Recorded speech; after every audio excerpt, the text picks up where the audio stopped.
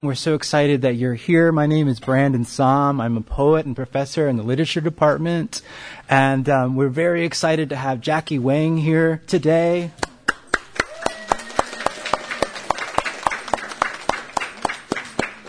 This is our first reading, our first event of this academic year. We have a great lineup this year. You'll start seeing these posters around campus. We have some really great events. Please check out our website on the literature department to get more details about these events. Also, we have a Facebook page. So visit us on Facebook, like us, do whatever else you do on Facebook. We are there. Maybe don't do that. Okay, sorry. I'm kind of Facebook shy myself. So again, so thrilled you're here. We're going to have one of our MFA graduate students, Silo Radovsky, introduce Jackie Wang this evening. Before I invite Silo up, I wanted to announce a couple events coming up. We have the poet Seshu Foster reading for us Wednesday, October 24th. Poet and fiction writer, thank you, and mixed genre, cross-genre writer, thank you so much. I read them as poems too, so yeah. But you're right as well. So, 5 o'clock, Wednesday, October 24th, Seshu Foster will be reading at Geisel Library. And Professor Springer and I will have more of a debate about genre before that starts. And then Thursday, the next day actually, Thursday, October 25th, we're going to have the poet and translator Pierre Joris reading, and it's actually going to be in my classroom, our classroom. Some of my students are here in the audience, here in Pepper Canyon Hall in 122. So those are two events coming up, and we're super excited. We want to thank the Visual Arts Department for giving us this wonderful space, and we want to thank you for fitting into the space. I know some of the standing room and the floor seating isn't optimal, but thank you for being flexible and patient. Also, I want to announce that we have Jackie Wang's book, Carceral Capitalism. This amazing book, and it's here, Sage from the UCSD bookstore will be selling copies of that available to you after the reading. Also want to say that after the reading, Jackie will make herself available to questions from the audience, so please stick around for that. But if you do need to go, I understand sometimes you need to go for classes, please leave as respectfully, as quietly as possible, and please try to wait for that Q&A period. That's a good time to exit respectfully, okay? All right, without further ado, Silo Radovsky.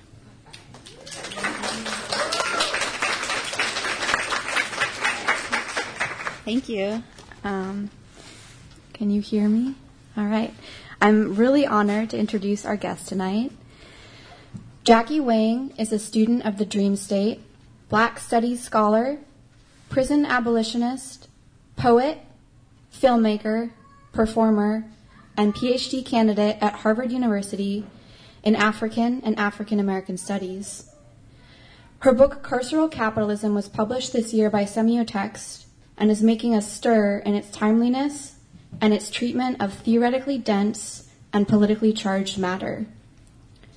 Her book, The Twitter Hive Mind is Dreaming, is forthcoming from RoboCup Press, and she is also the author of many zines, including On Being Hard Femme and Tiny Spelunker of the Oniro Womb. A multimodal engagement, Carceral Capitalism is a revolutionary work about the political economy of race and about the special role that incarceration in its many iterations plays within that.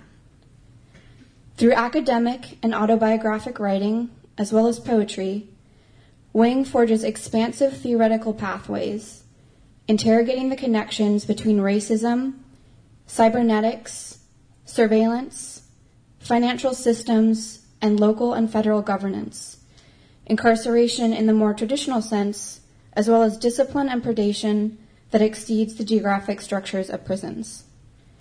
This includes methods of racialized financial exploitation, which form their own kind of prison, in particular for Black Americans. Anything that you've heard about the 2008 financial crisis, I would highly recommend cross-referencing with carceral capitalism. Wang parses and advances theories around these segregated encounters with state and financial discipline, while also actively deconstructing the logics of guilt and innocence, or deserving versus undeserving, that are pillars of this structural racism. Wang writes, "There's a political knot at the center of my life, a point of great density, around which orbit my questions about the world and how it is structured." Wang makes the stakes of these considerations palpable in writing about her brother, who was initially given a life sentence without parole at 17 years old, and for years had no opportunity for judicial recourse. Weaving autobiography and poetry, as Wang does, into the narrative is unusual for academic work. And even in its most traditionally academic passages, carceral capitalism is a text that feels in conversation, both with others who are thinking on this issue of imprisonment and what being a subject in capitalism is like right now, but also with what lies outside of this heaviness. In its multiple textual modes, academic, poetic, autobiographic, carceral capitalism feels to point towards an unknown, and elsewhere, the possibility of a world without prisons, the possibility and the power of approaching the world from a place of care, honoring the resilience, survival, and the uprisings we have yet to know the full effect of. Regarding prison abolition, Wang asks us, can the reenchantment of the world be an instrument that we use to shatter the realism of the prison? In carceral capitalism, as well as in her poetic work with dreams, poetry is an integral means for witnessing and imagining the world beyond the logics that reproduce prisons and racist banking systems. Wang's poetry evokes for me dreaming in both senses of the word, the utopian conjugation, as well as that gestational state where I am porous to the world and to the connections that it contains. In a steady, interrogative, and provocative voice, she invites us as readers into her nuanced understandings of the present, articulating the political structures we occupy and which occupy us. She does this while also modeling what it can look like to do criticism while staying awake to one's objects of critique, becoming more connected even to that which is physically absent and obscure, whether that absence is a source of sorrow or a site of possibility. It is a real gift to be here in the same room as this amazing scholar and artist. Please join me in welcoming Jackie Wang.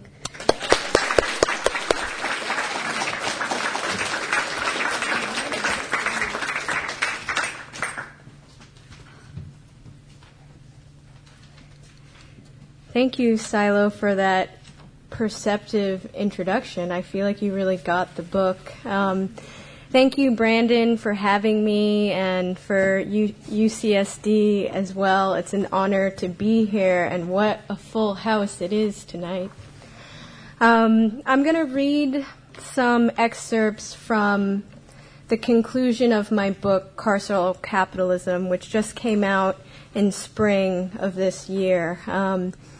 So since we're on the topic of debating genre, I should add that it is a mixed genre work. It is neither wholly theoretical nor wholly creative. Most of the text consists of theoretical pieces that are ventilated with creative pieces. So I kind of wanted to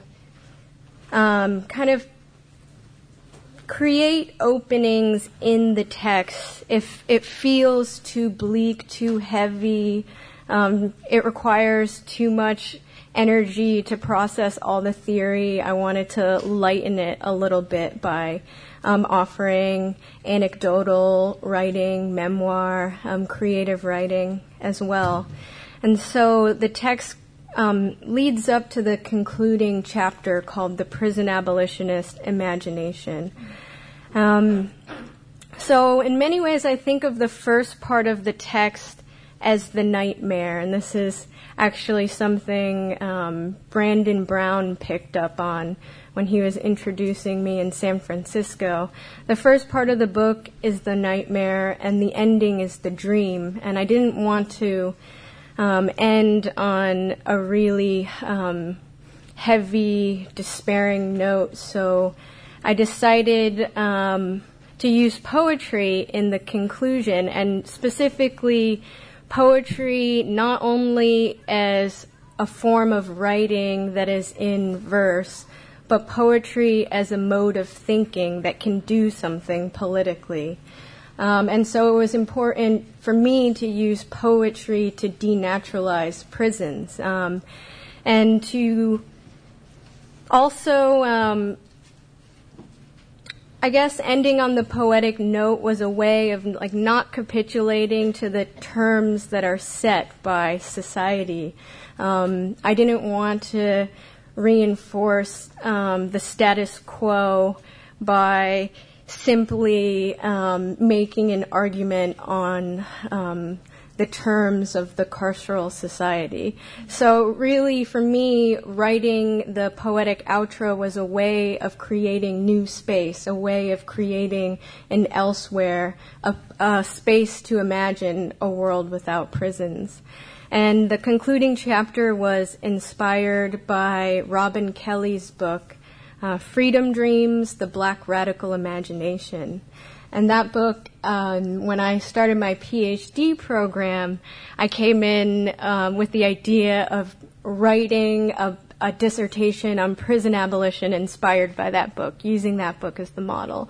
And in that book, Robin Kelley talks about various black radical movements. So he talks about black feminism, black Marxism, black internationalism, black nationalism, and even Afrofuturism and Afro-surrealism. And his interest in these movements is not merely about the inner workings of these political movements, but the social vision that these activists and artists offered to the world. And I wanted to also honor that visionary labor as well.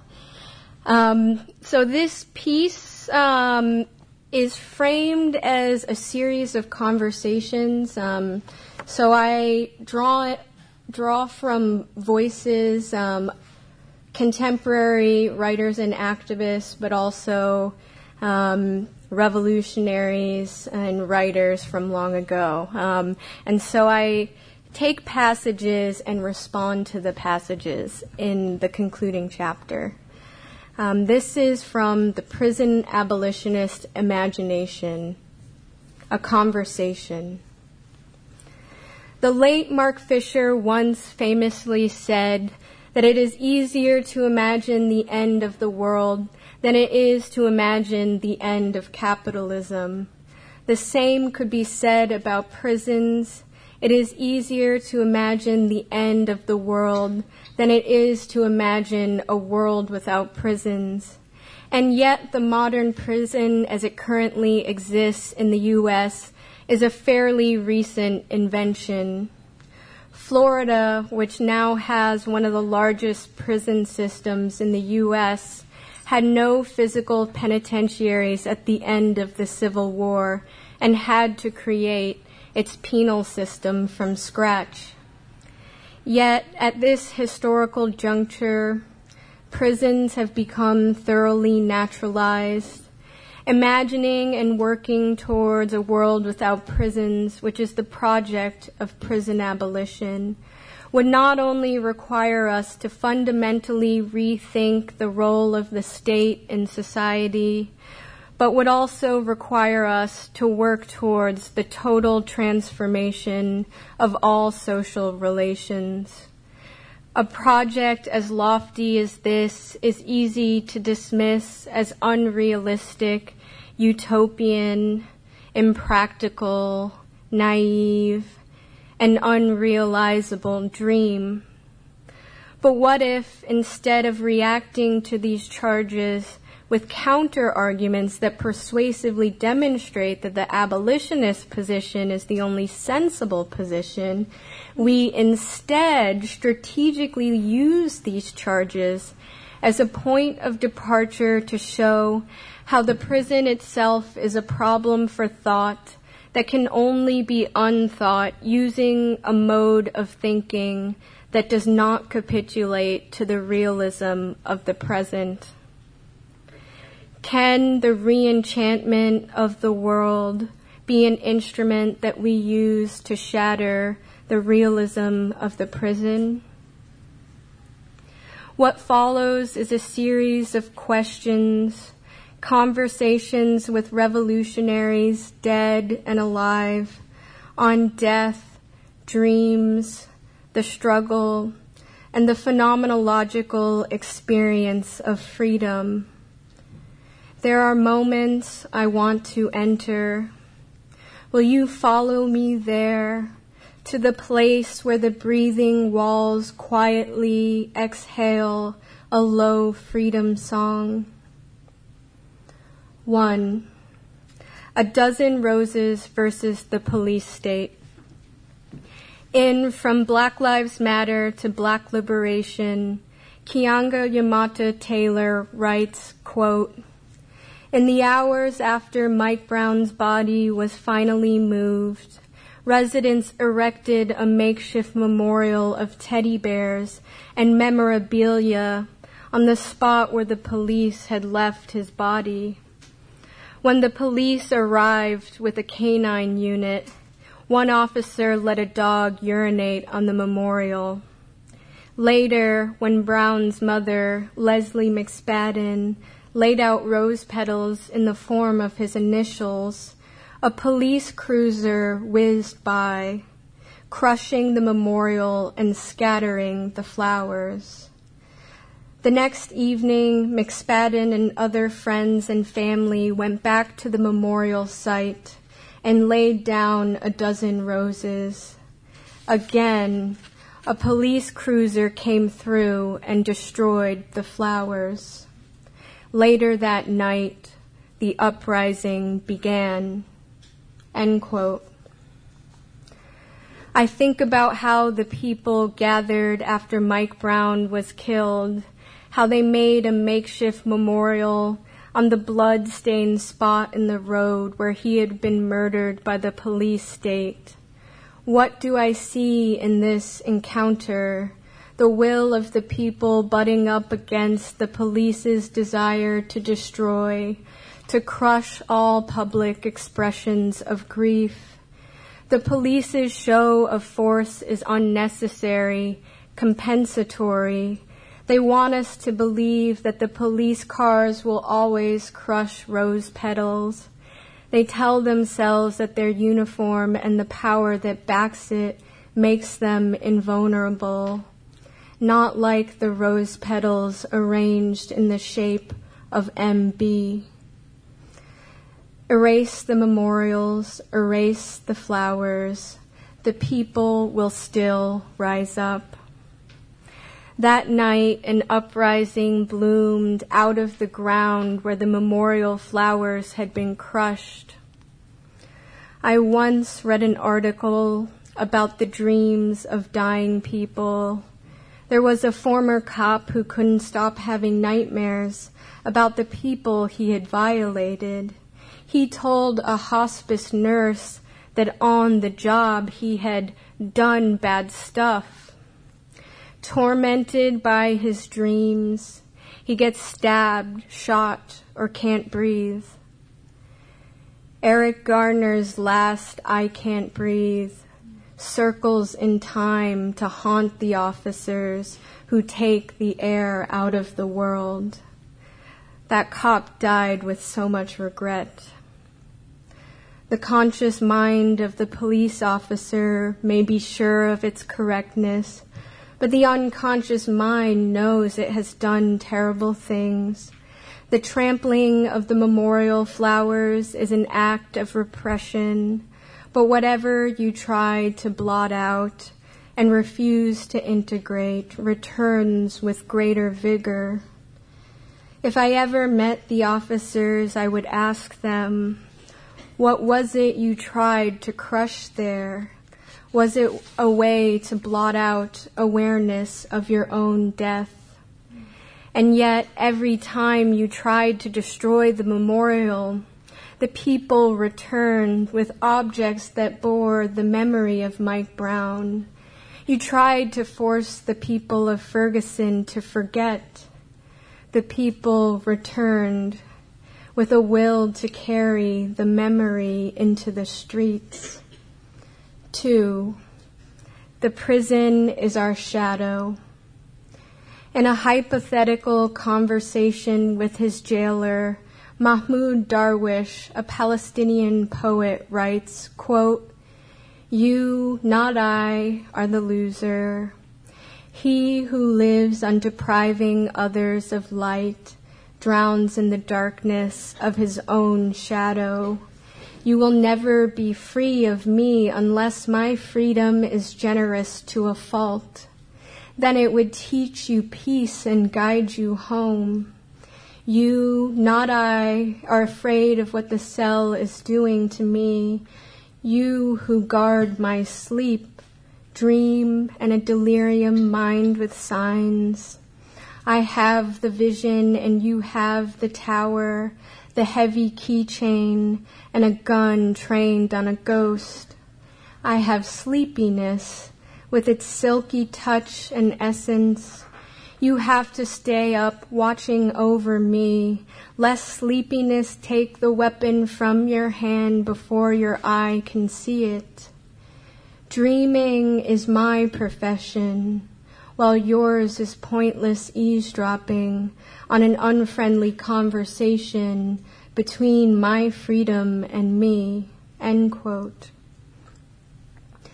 The poet prisoner haunts the guard, who becomes a prisoner of his paranoia. The profession of the poet is dreaming. The profession of the jailer is to contain. The poet is the one who makes the light. The guard is the one who takes it. He who lives on depriving others of light drowns in the darkness of his own shadow. Will the ones who built the nightmare also drown in it? The prisoner knows the true meaning of freedom, while the guard knows only how to police this freedom. What does the jailer give up when he becomes an instrument of the state? Does the jailer remember what it means to love, to grieve, to rub the muscles of freedom, or borrow a bird's example? They cannot annihilate what we carry in our hearts and minds, this vision of an elsewhere, or the memory of a bird. How many poets and revolutionaries discovered freedom in a cell? 3. Entombed flowers. In 1917, the revolutionary Rosa Luxemburg wrote to her comrade Sophie Leibniz from prison, quote, "Yesterday I lay awake for a long time. I dreamed to myself about various things in the dark, how odd it is that I'm constantly in a joyful state of exaltation without any particular reason. I lie there quietly, alone, wrapped in these many layered black veils of darkness, boredom, lack of freedom, and winter.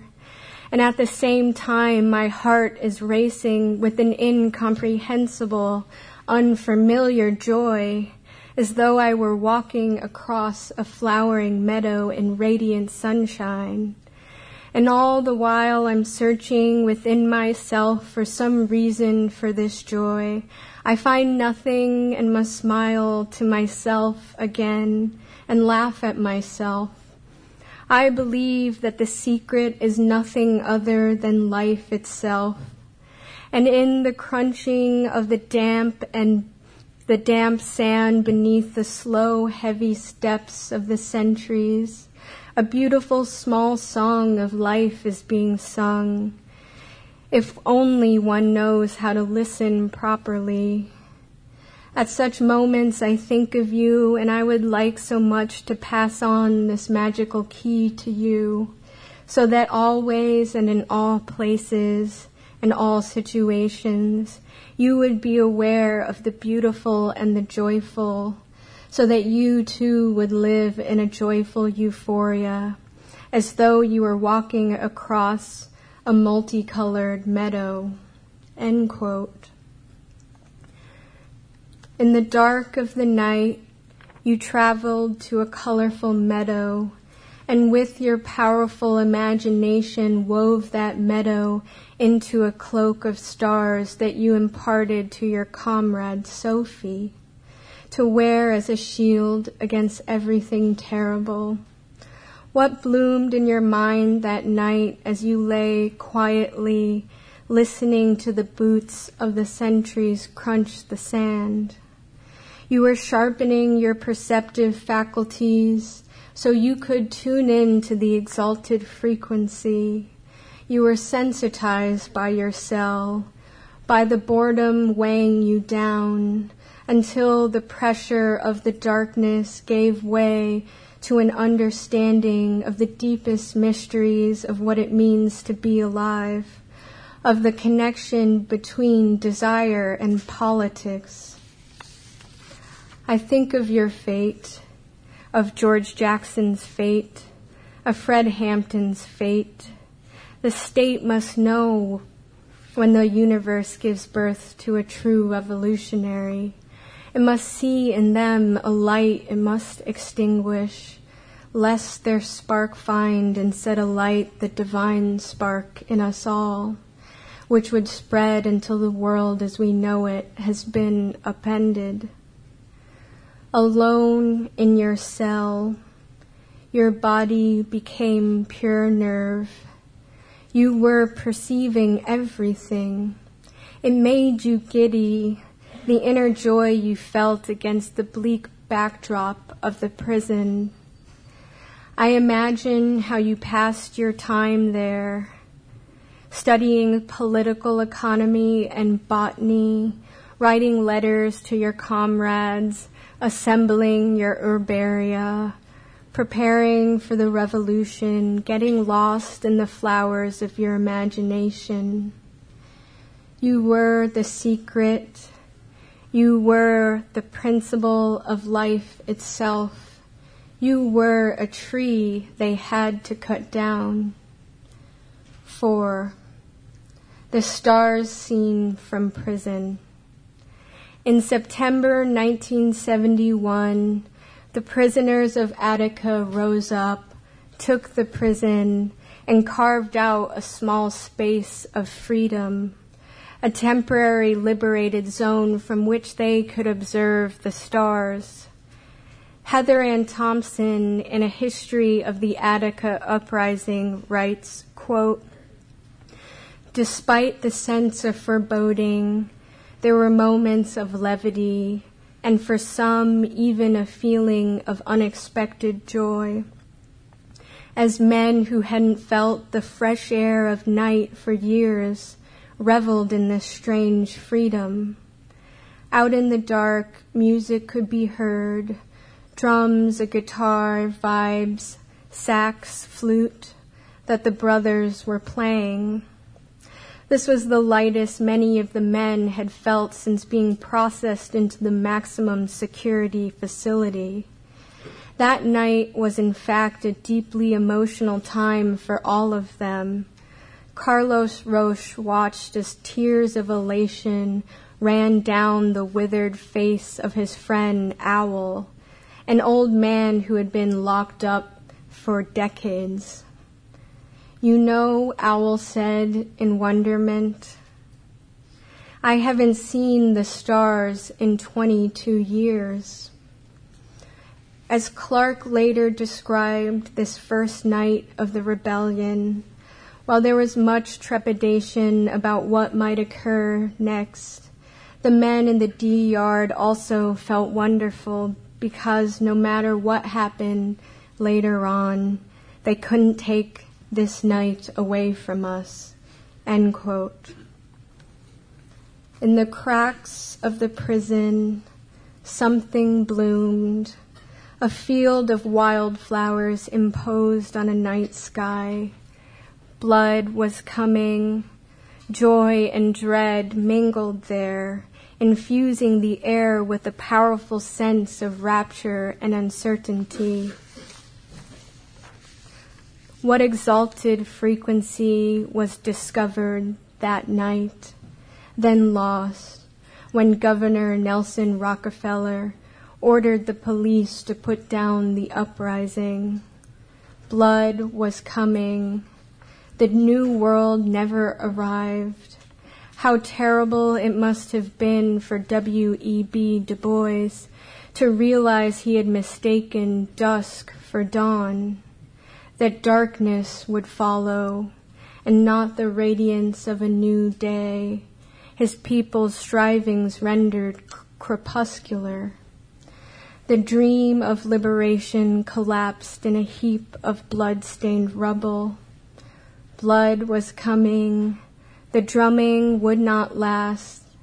The prisoners would be punished for daring to glimpse the stars. Will those who have constructed this hell ever wonder, what was it all for? The subordination of all life to these systems that hem us in. Why cover the sky? 5. Planting the dream. In Freedom Dreams, the Black Radical Imagination, Robin D.G. Kelley writes, quote, "What shall we build on the ashes of a nightmare?" I won't propose much more, since the design and realization of such a space ought to be the product of a collective imagination, shaped and reshaped by the very process of turning rubble and memory into the seeds of a new society, end quote. I see our shadow in the trees, watching the wheel unfold. I see our one shadow on the wall. I see your restless hand in the spider's thread. I am the ice cave, and there is water, deep blue and white, a light at the bottom. I am equal to my love for you. Let down your hair, willow in the moonlight. The river lulls us into the dream. Nightmares jostle branches in our eyes. I long for the world that is before you, the plate you set on the slate of tomorrow. Your fingers flutter to feel for the grass between the valley, where one foot follows the other into the flaming creek. We don't know what name to give the throbbing stone perched atop the hill. From here, I see for you. Look at what I lost when you were lost, and I could only hear the call of the stones. A body returned floats down the river dressed in candles. I send you the secret while you are asleep. The nights you carried in the length of a strand of hair, the unforgiving flash of his teeth. I stroke your cheek to unlock your jaw and release the rose you carry in your mouth. Your tongue is raw, and your mouth is filling with blood. Dear, dear, forgive us for having fallen so far from where you planted the seed, at the bottom of the sea, waiting for the body to ride the stream back to where the rubble gave birth to the first dream. The egg cracks, night wanders seaward, barefoot in her evening slip.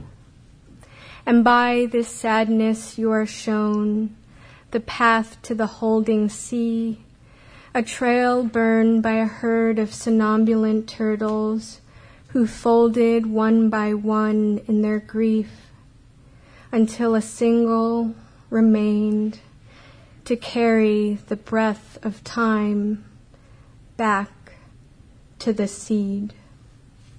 Thank you.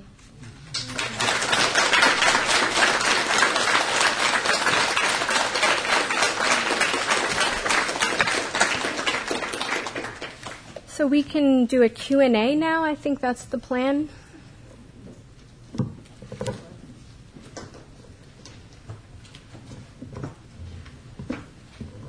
And I don't know if there's a microphone for the podcast or... Yeah, actually, there isn't a microphone, so maybe if you could just speak up nice and loud for everyone to hear your question. Does anyone have a question? Maybe raise your hand. Oh, great. Okay. I was wondering what leftist tendency you follow. I'm assuming anarcho-communism, but I don't want to assume. So. My tendency. Yeah. I think I kind of was raised in the anarchist queer punk milieu, and I think I still consider that my home. I think I started identifying as an anarchist when I was 14, reading a lot of Emma Goldman and Kropotkin and Bakunin. So I think, and it's interesting because people say that anarchists don't have an analysis of capitalism and Marxists don't have an analysis of the state. But writing carceral capitalism, you need both of those analyses. So I'm some kind of anti-authoritarian Marxist. Yes. When writing this book, did you have any interviews with people in prisons at all? I didn't do any ethnographic research for this book. I communicate with people in prison just, not as part of my research because my brother is in prison in Florida and there are other prisoners in Florida I communicate with as well. But I didn't do any direct interviews for this book.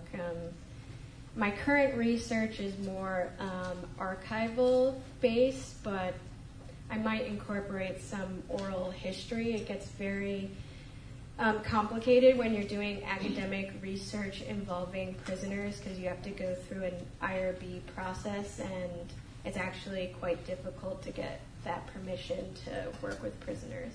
Did you have a follow-up question? Yes. Where in San Francisco did you read this?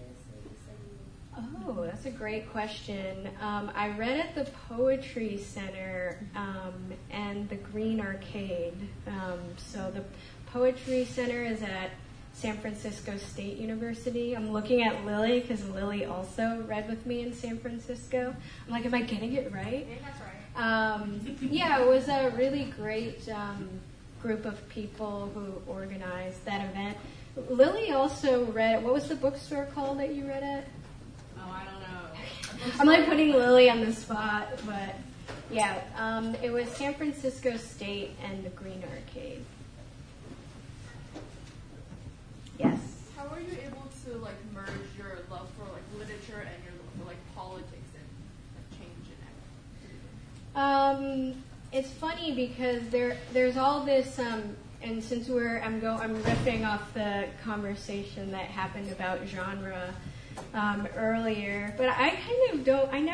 I feel like I'm constituted such that I cannot respect disciplinary boundaries as much as I try to. I'm like, okay, I'm gonna write this academic paper, but I really want to talk about this Afrofuturist art collective in Philadelphia that makes noise music or something. I can't really separate my interests. Sometimes you need to be legible for certain audiences. I was kind of lucky working with Semiotext because they let me do whatever I wanted. There wasn't even very much editorial input, so they were just like, yeah, turn it in when it's done, and then between the first draft and the last draft, I more than doubled the manuscript length, so I kind of kept adding things, and it became this weird mutant creature by the end.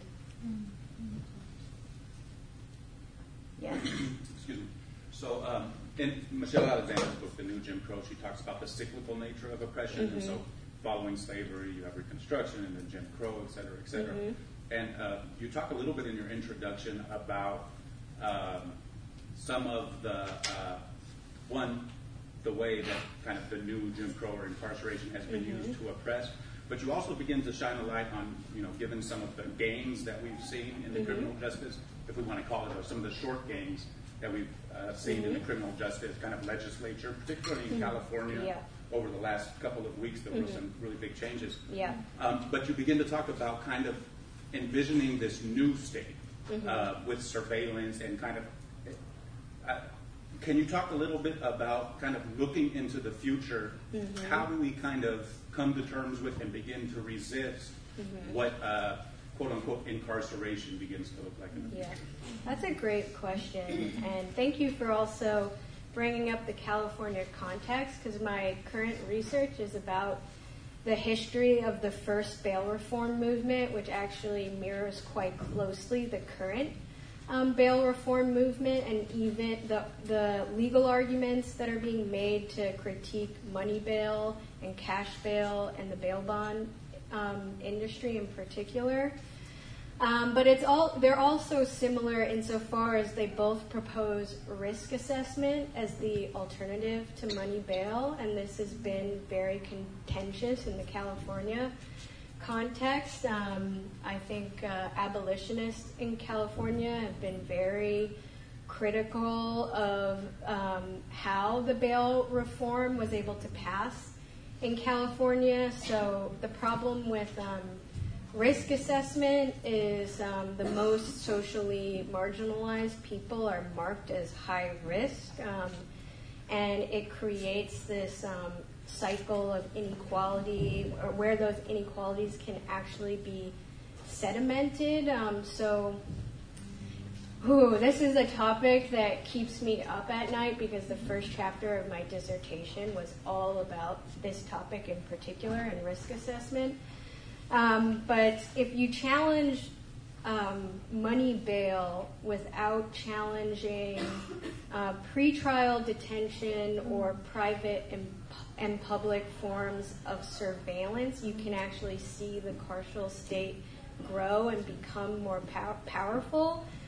And so something that is also proposed as an alternative to money bail is GPS ankle monitoring shackles.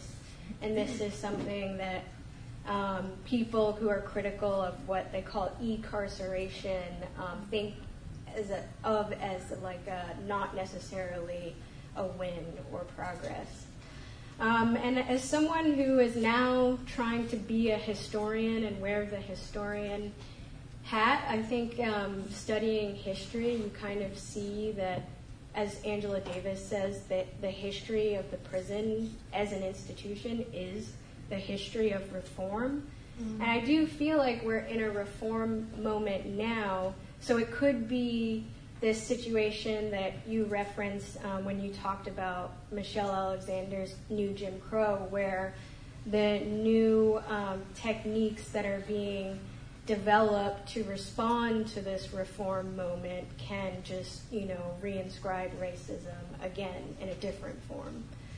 So this is something that I think about a lot, and I almost feel compelled now to I was kind of saving my current research for my next book. I'm like, I should try to get this work out because bail reform is happening right now. And these questions are really, really important. Thank you. Yes.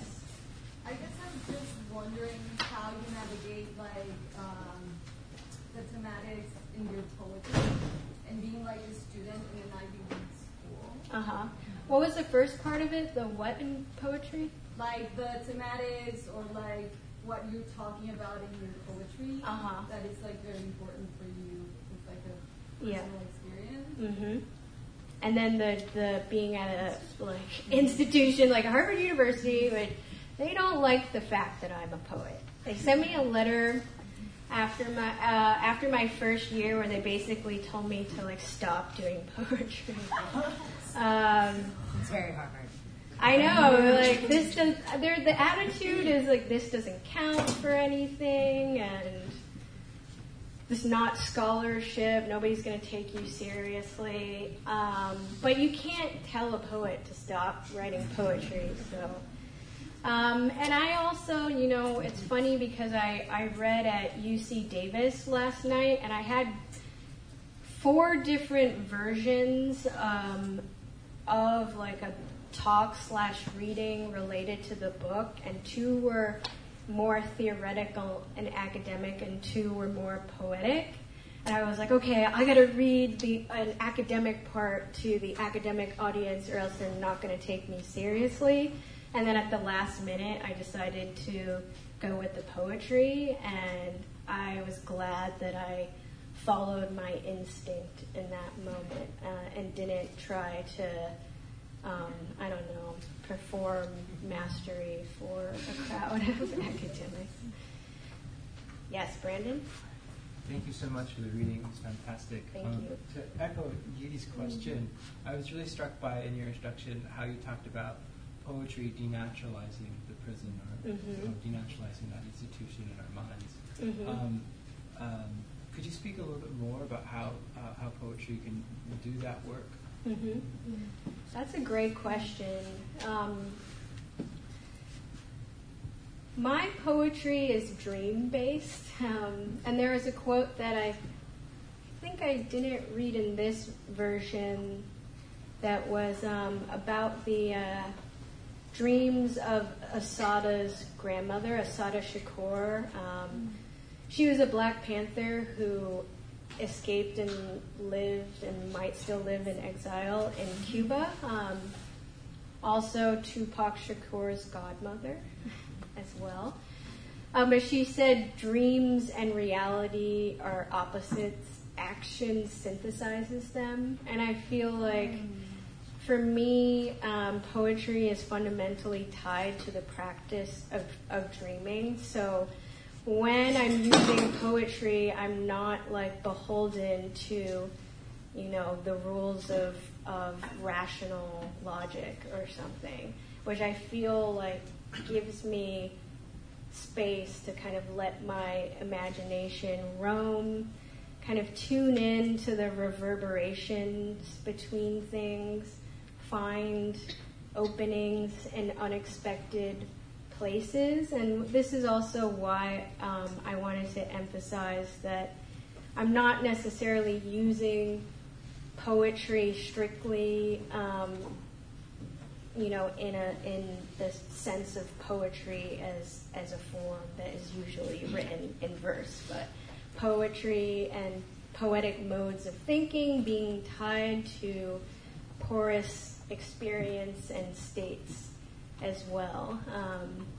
I'm like showing my hippie colors beneath my shell right here, but I don't know. I really like, tuning into the poetic frequency. I feel like also that conclusion was very much inspired by Sun Ra's whole philosophy of vibrations and trying to think of poetry as tempo making and rhythm making and ways of synchronizing people and energies and creating new vibrations that make something new possible. This is like, I'm getting like pretty woo now, but if you've ever seen the Sun Ra movie, Space is the Place, he like lands on this other planet. He's like, there's a different vibration here.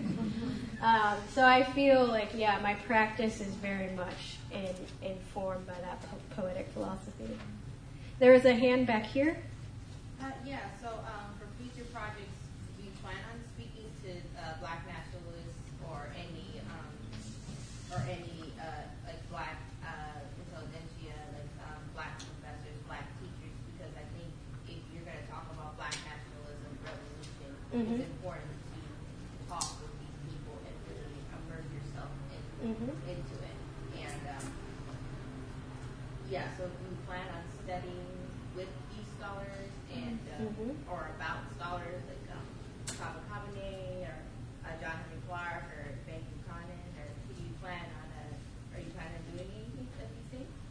I'm currently studying my committee. My advisor is Elizabeth Hinton, so she's a Black feminist historian of prisons and police.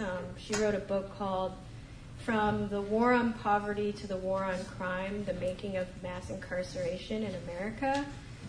And she's very much, her original dissertation idea was about the LA chapter of the Black Panther Party, and she was a student of Robin Kelly, who's at UCLA also.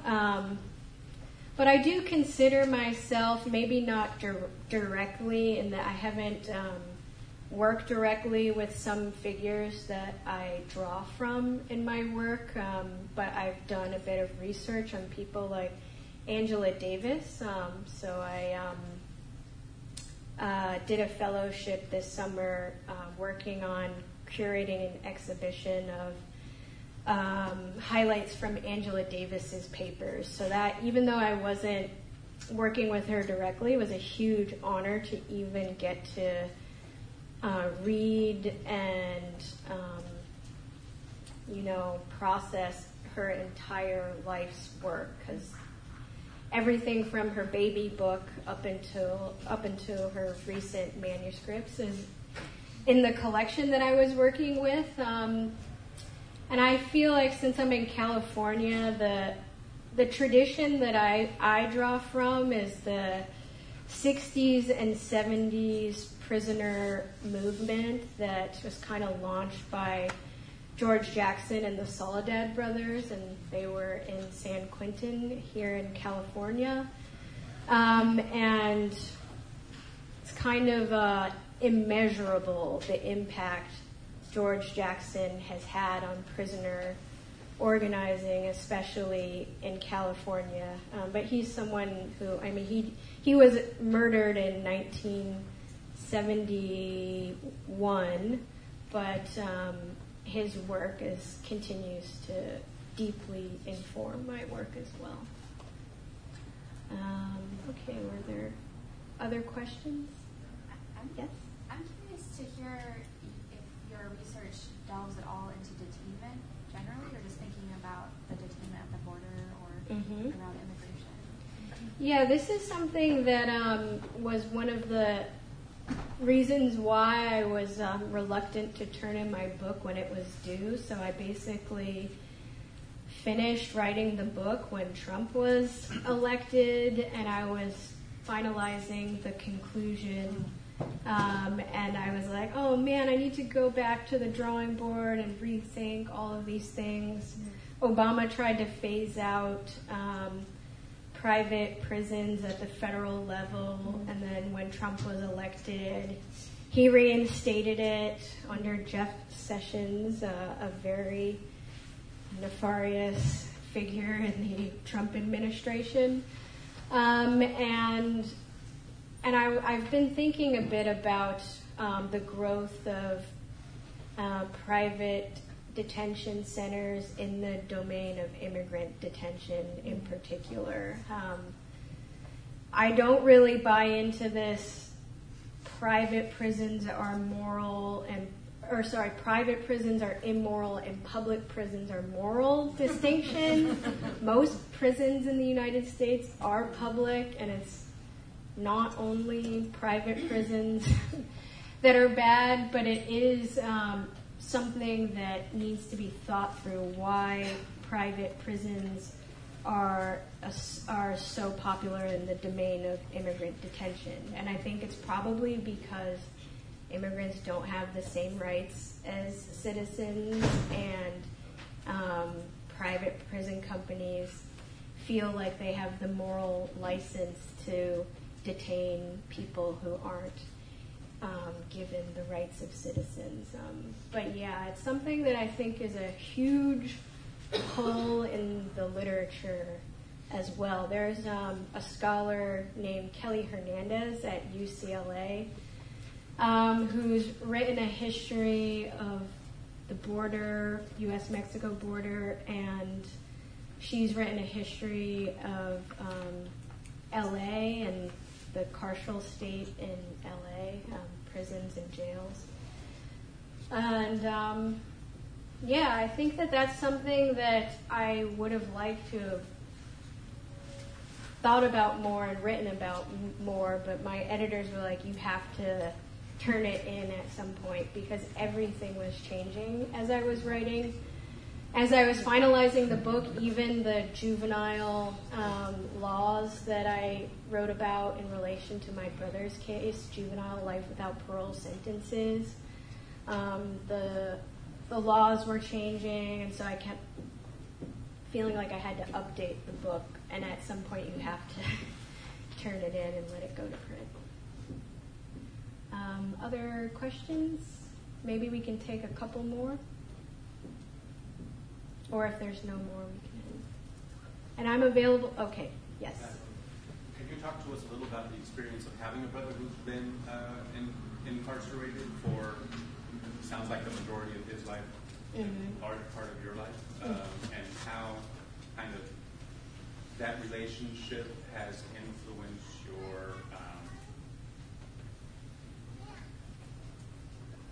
your view of the world outside of the prison, right? So I'm not asking too much about how it's impacted your view of the prison system itself, but kind of looking at this larger picture in your own life and how you see that kind of reflected in what you're doing. Yeah, I mean, this is something that came up a bit yesterday at the talk that I was at. There's a group of formerly incarcerated students at UC Davis, and there's groups, I think, at many of the UC schools. Berkeley has a group called Underground Scholars that's formerly incarcerated students. And I was talking with a professor at Davis who had a father and a brother who was in prison. And she says when she teaches her introduction to Chicano studies class, when she was teaching it at UCLA, that she one year had like 85 students, and only 4 of the students didn't have an immediate family member who was incarcerated. So that means a sibling or a parent. And so in California, Florida, these are places with, the biggest prison systems in the country, and that means also in the world, because the United States is pretty exceptional in its incarceration rate. So it's impossible for me to ignore. I was in high school when it happened, so that I was 16 and I'm 30 now, so that's my entire adult life and basically half of my life. And it's hell for families.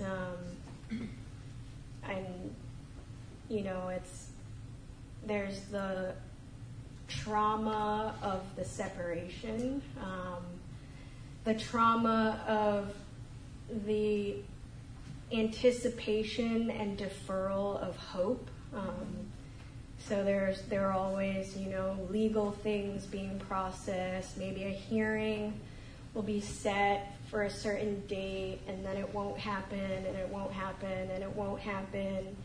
And in Florida, the situation is such that appeals are basically killed and can't go to the Florida Supreme Court because the way the system is designed. So if you have a hearing in Florida, and let's say it's an evidentiary hearing that's introducing new evidence, they can just reject the appeal and not give any reason why. And if they don't give a written response, then you can't take it up to any of the higher levels. So it basically kills the appeal and the way that it's designed. So this is something that if you have like a family member, you're constantly trying to navigate this Kafka-esque scenario where it's like you don't know who to talk to, you're told one thing. You know, my brother had a resentencing hearing while I was finishing the book, and the prosecutor claimed he was going to offer a deal. It never came. I had to kept flying to Florida to be a character witness, and then it would get canceled. I would go back to Cambridge, go back to Florida, and even the amount of money it costs to stay in touch with people who are incarcerated is huge too. It's a huge drain on the resources of family members who have a loved one who's incarcerated. So yeah, I mean, I felt like very hopeful meeting these students yesterday at UC Davis, because it's so important for people who are impacted by the prison system to have a support network. And it's nice that now, since this issue has kind of entered the mainstream, I feel like it's lifted some of the stigma. The tentacles of the carceral state are so far-reaching that it's impossible to, navigate the world without being affected by it in some way. Even teaching a class on prisons, I'm TAing one now at Harvard, about 35% of the class, or at least the students comfortable sharing, had family members who were incarcerated. And you would think that at a place like Harvard, the student body, they would never have any contact with the system, but it's not true. It is very far-reaching. Thank you. Maybe one last question? I'm also available to talk afterwards, too. Yes?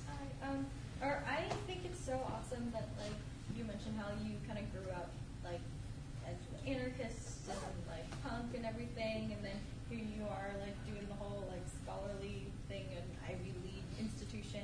And I was also really interested by that quote you're talking about, like, dreams and reality, and then, like, how these kind of opposites are brought together in action. Mm-hmm. And I wonder, like, does that speak to you as a person beyond, like, your work? I think it does.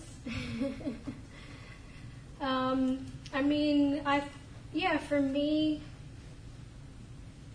I've always prioritized, and not only just action, but life. Our life on this planet is short, and who knows what's after our brief existence here. But yeah, I don't know. I think that that's kind of my philosophy, is act in the world in accordance with the dream, with what I want to be in the world. It's also why I feel particularly inspired by thinkers like Fred Moten, who's also a poet, and in his very being and the way that he inhabits the world and engages with people is creating new social forms. And that's, all we have is each other and these improvised forms that we create with each other. And so I think that, I don't know, in terms of, maybe it even starts there in terms of changing the world is like, okay, what social forms can we create? And it's not even like we have to sit and plan how we're going to talk to each other and do things or whatever. It's like this dance that we do with each other.